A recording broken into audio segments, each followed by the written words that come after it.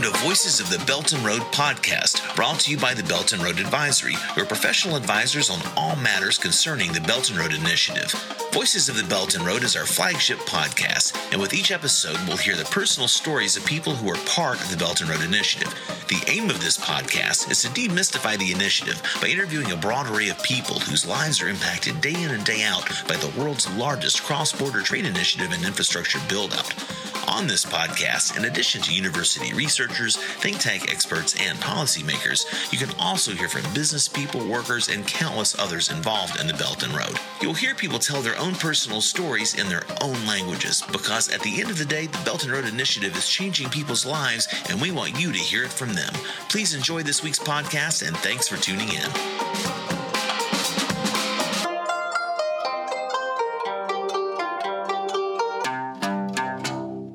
Hello and welcome to the latest episode of the Voices of the Belt and Road podcast. This is your host Max Roma, and today we discuss a highly anticipated topic that many of you wanted to hear about: innovation in China and China's digital Silk Road. With us is a very distinguished guest, Professor Chen Dongmin, who is Dean of the School of Innovation and Entrepreneurship at Peking University. He is a physicist by training and also a serial entrepreneur who holds many international patents. Professor, it's so good to be with you.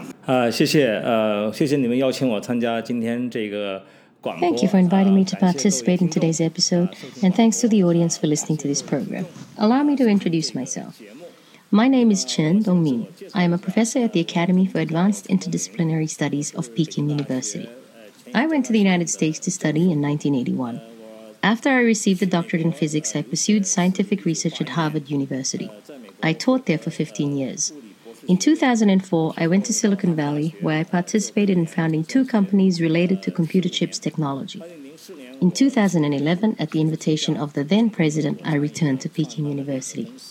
After I joined Peking University, I stopped teaching physics. For the first 5 years, I was mainly responsible for developing the scientific and technological achievements of Peking University. During this process, I discovered the capacity of Peking University to pioneer in education. Consequently, in 2012, we started a program that fosters entrepreneurship education.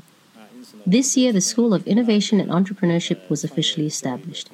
I hope to further develop and upgrade this pioneering interdisciplinary education program of Peking University. Last year, I was also invited by the Yenqing Academy of Peking University to teach a course there.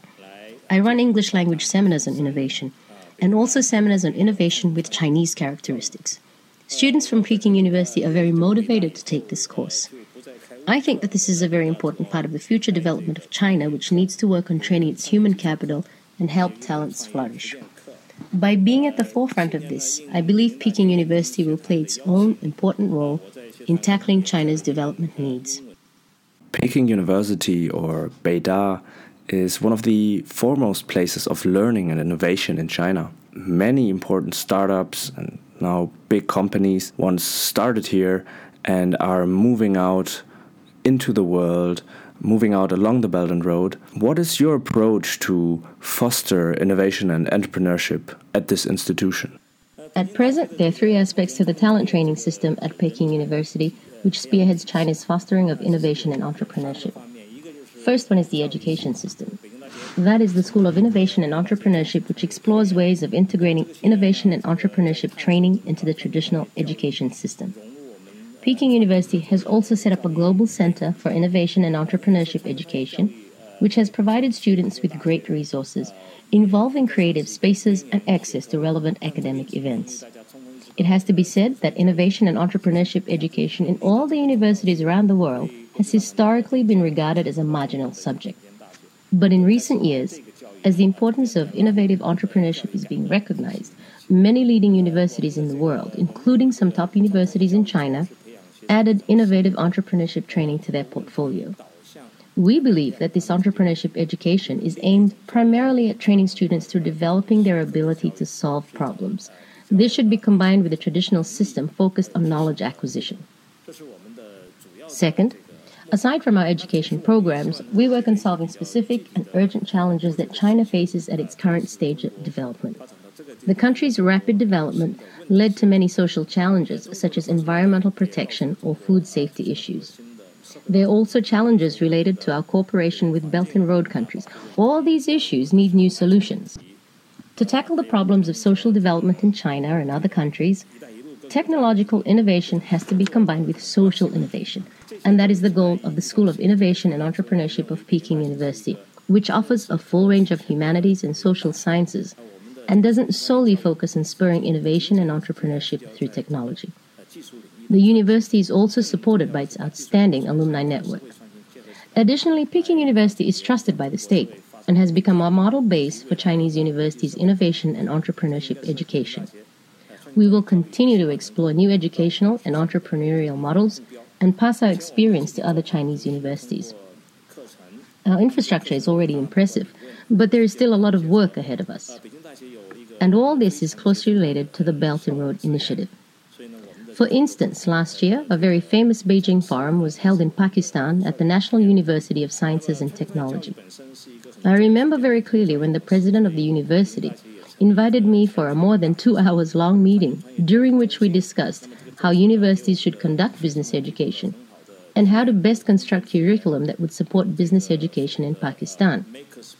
This is, for me, a point in case. Many countries along the Belt and Road, like China, also attach great importance to the education of innovation and entrepreneurship. And we hope that in the future, Peking University's experience can be exported and shared with scholars from the education sector along the Belt and Road. In the past, we have often discussed the term digital Silk Road. How do you define the term digital Silk Roads in your own words, and what future role do you think does the digital Silk Road or digitalization play in the Belt and Road? In recent years, the Chinese government has invested an impressive amount of nearly $25 billion in the development of a satellite system called Beidou Navigation Satellite System. The government continues to make huge investments in its development. As far as I know, at present, we have about 30 satellites that cover a very wide range spanning Belt and Road routes and countries. This helps to provide essential navigation services in those Belt and Road countries which would otherwise struggle to develop their own system. It is also vital for the infrastructure build-up in the region. Moreover, nowadays, most industries cannot be separated from digital technologies. Wireless communication and related benefits of its application have already become a basic function of infrastructure. Upgrading Belt and Road countries' infrastructure through utilizing such technologies will play a crucial role in ensuring that the infrastructure build-up will be high quality and successful. Now, the tech and startup scene in China are booming, and a lot of Chinese companies are now starting to move out to countries along the Belt and Road. So I'm wondering, which of these tech companies from China have been most successful along the Belt and Road, and what Chinese technologies were most successful in spreading out? In the course of China's development over the past 20 to 30 years, there have been many very successful cases to learn from. First of all, China's manufacturing industry. After 30 years of development, the industry is now very mature and spans across a range of industries. China's manufacturing has already grown internationally and has become very competitive. It offers a good basis for cooperation with Belt and Road countries, as there is a demand from Chinese manufacturers to expand and cooperate internationally. Many manufacturing companies are still based in China due to labor costs which remain lower than that of developed countries. However, most BRI countries are developing countries with lower wage costs than China. This presents an opportunity for Chinese manufacturers to relocate their production abroad and save costs. That simultaneously will increase local employment and play into Belt and Road's agenda of harmonious development. In its journey moving up the value chain from traditional low-value industries to sophisticated high-value industries, China has learned a lot. It has moved from small-scale and inefficient production to large-scale and highly efficient production, from weak to strong. This kind of experience is valuable not only in business, but also in drafting an overall development strategy, and can be shared with developing countries along the Belt and Road Initiative. That is why it makes sense for the representatives of Belt and Road countries to visit China in order to learn from the country's best development practices. Second, over the past 30 years, our internet industry has become one of the world's leaders. The main reason for this is, of course, China's huge market, but also the fact that the Chinese government has made considerable investment in its internet infrastructure. Therefore, our wireless communication systems are all relatively developed and allow companies to explore new business models based on internet technologies within this vast market. Examples are e-commerce platforms such as Taobao or Jingdong, or social platforms such as Tencent social platform QQ or WeChat, as well as information company like Baidu. These Belt and Road countries and the Chinese experience can be shared with them. Examples that could be replicated are digital wallet and digital payment system. It helped China to address the issue of recording small payments, particularly ones made by low-income families who did not have credit record. Now, as WeChat and Alipay cooperate with banks, new and innovative possibilities are available for accessing credit. This allows money to circulate more efficiently. Such solutions may be quickly adopted in other countries along the Belt and Road.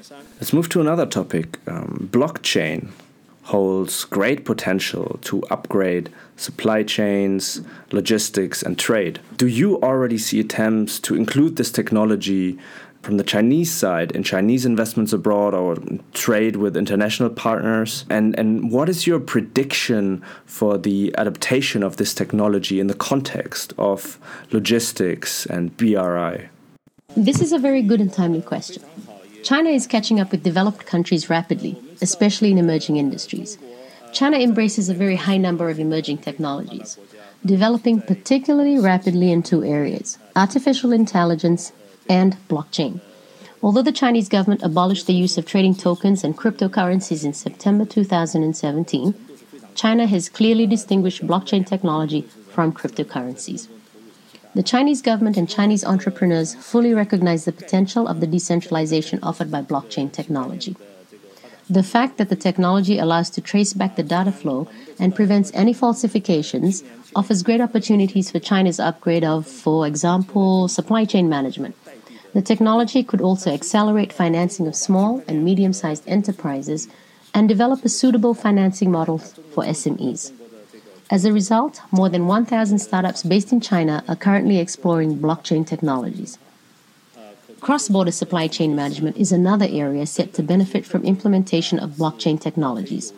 This would also have impact of Chinese e-commerce platforms and their capacity to operate within the countries along the Belt and Road. Blockchain can help to bring Chinese e-commerce to other countries. In fact, last week I was in Qingdao, attending a discussion on building a cross-border platform for economic cooperation with the hope of making use of regional implementation of blockchain technologies. Of course, at this stage, the discussion is still focused on the technical side of this project rather than governmental or legal ones. Even the Chinese government itself has not yet issued clear regulations on blockchain technologies.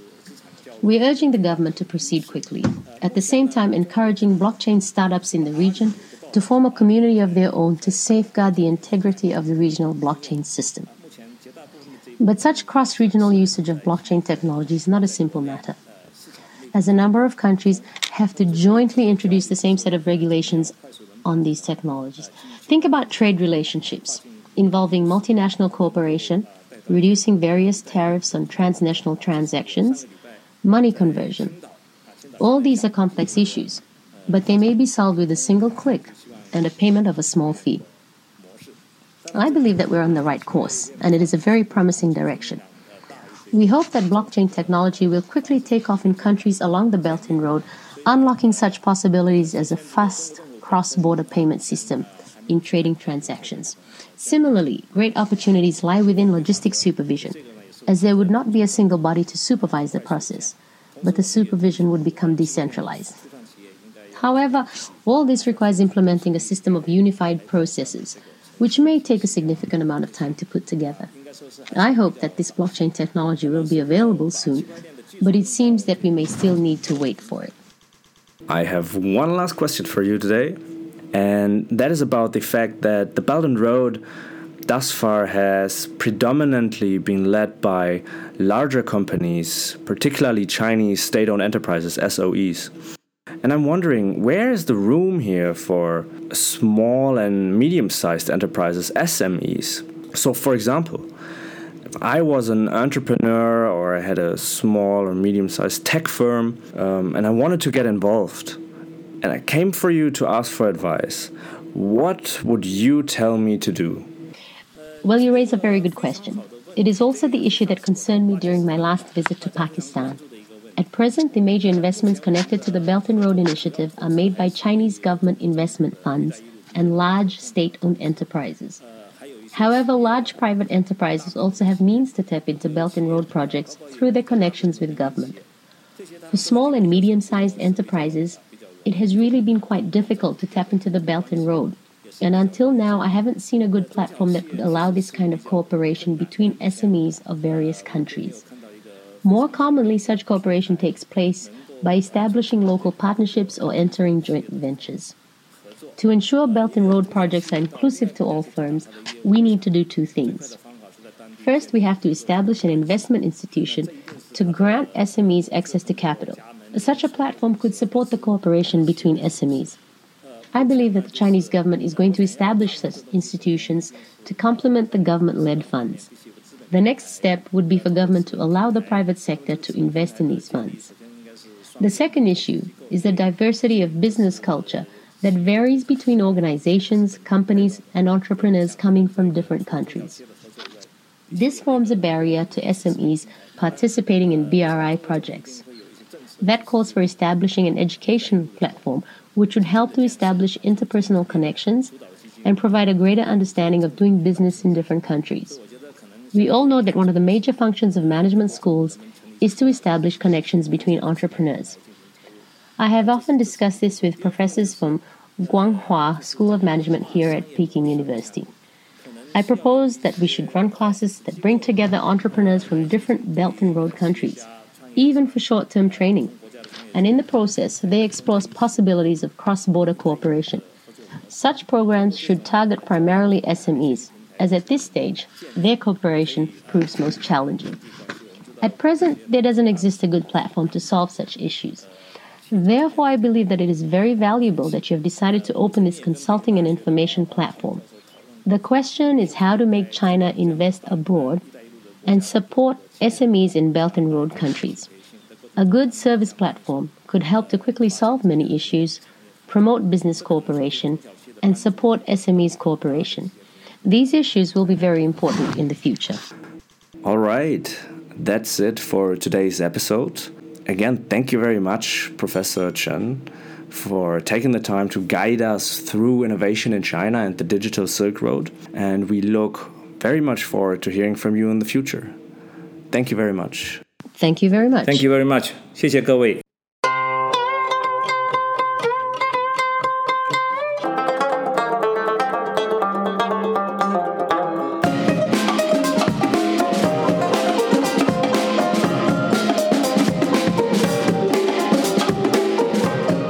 That's this week's Voices of the Belt and Road podcast. If you want to learn more about the Belt and Road Initiative, check out our website at beltandroad.ventures. That's Belt and Road, one word, no spaces, and .ventures, VENTURES. On the website, you can subscribe to our weekly Belt and Road Bulletin and also follow our Belt and Road Advisory social media accounts on Facebook, Twitter, LinkedIn, and Instagram. That way, you'll always be up to date on what is happening on the Belt and Road. Thanks for tuning in, and see you next week.